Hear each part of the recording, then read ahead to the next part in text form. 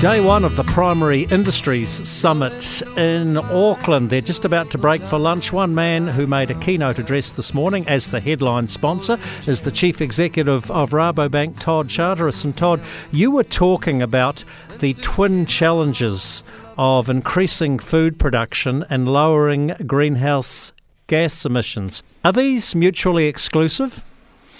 No, well, they can't be mutually exclusive because we've actually got to do both at once. And I think that's the challenge, right? Because we've got growing population.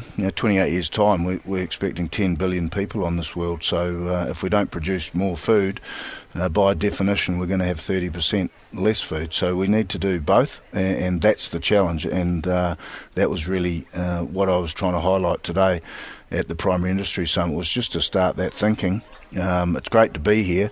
It's a really big crowd, lots of industry leaders, and I think what it shows with the numbers and attendance is just that thirst for collaboration across the sector, and I think that's actually really exciting because there is a challenge here, but there's a big opportunity if we can nail it. Todd, I saw a shot of a slide from your PowerPoint presentation this morning, and you used the example of carrot, not stick. Yeah.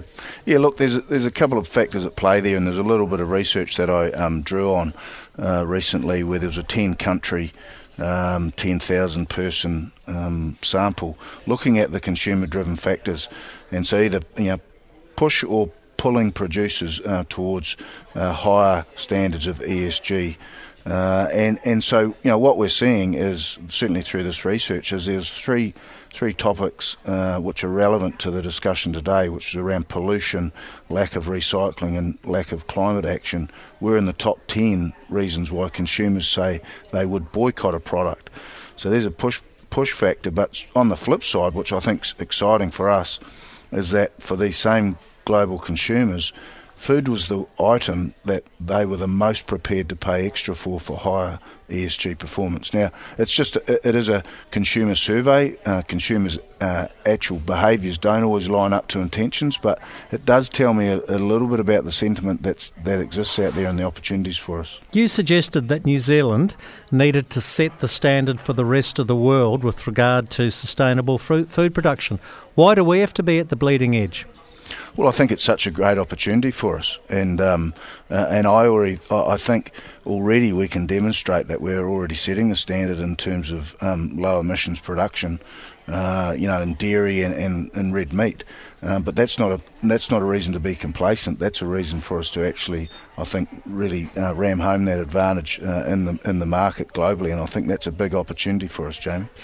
You also identified 4 key actions to help guide New Zealand's food and agri-industry on the pathway forward, and some of these are self-explanatory. You wanted to set up a swarm effect of innovation.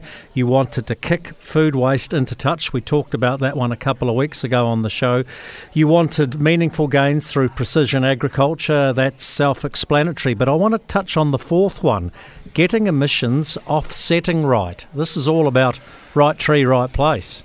Yeah, it is. And look, I think, because just planting millions of trees to offset emissions is clearly a sensitive topic, and I don't think it necessarily gets us that balance in terms of food production. But it's about getting that integrated way of thinking through farm systems, and I think we're already seeing it. And I think there's a big opportunity in terms of how biodiversity and integrated farm planning is put in place across individual farms, but also whole catchments, and we are seeing more of that. I think there's some wonderful work that catchment groups are doing, and I know that they're collaborating between catchments, so I see a big opportunity in that space, Jamie. How to tackle the twin challenges of increasing food production and lowering greenhouse gas emissions. We have the press release from Rabobank on our website, thecountry.co.nz. You can read all about it. Todd Charteris, thanks for your time. We'll let you go and get some lunch at day one of the Primary Industries Summit. Hey, thanks. Good to catch up, Jamie.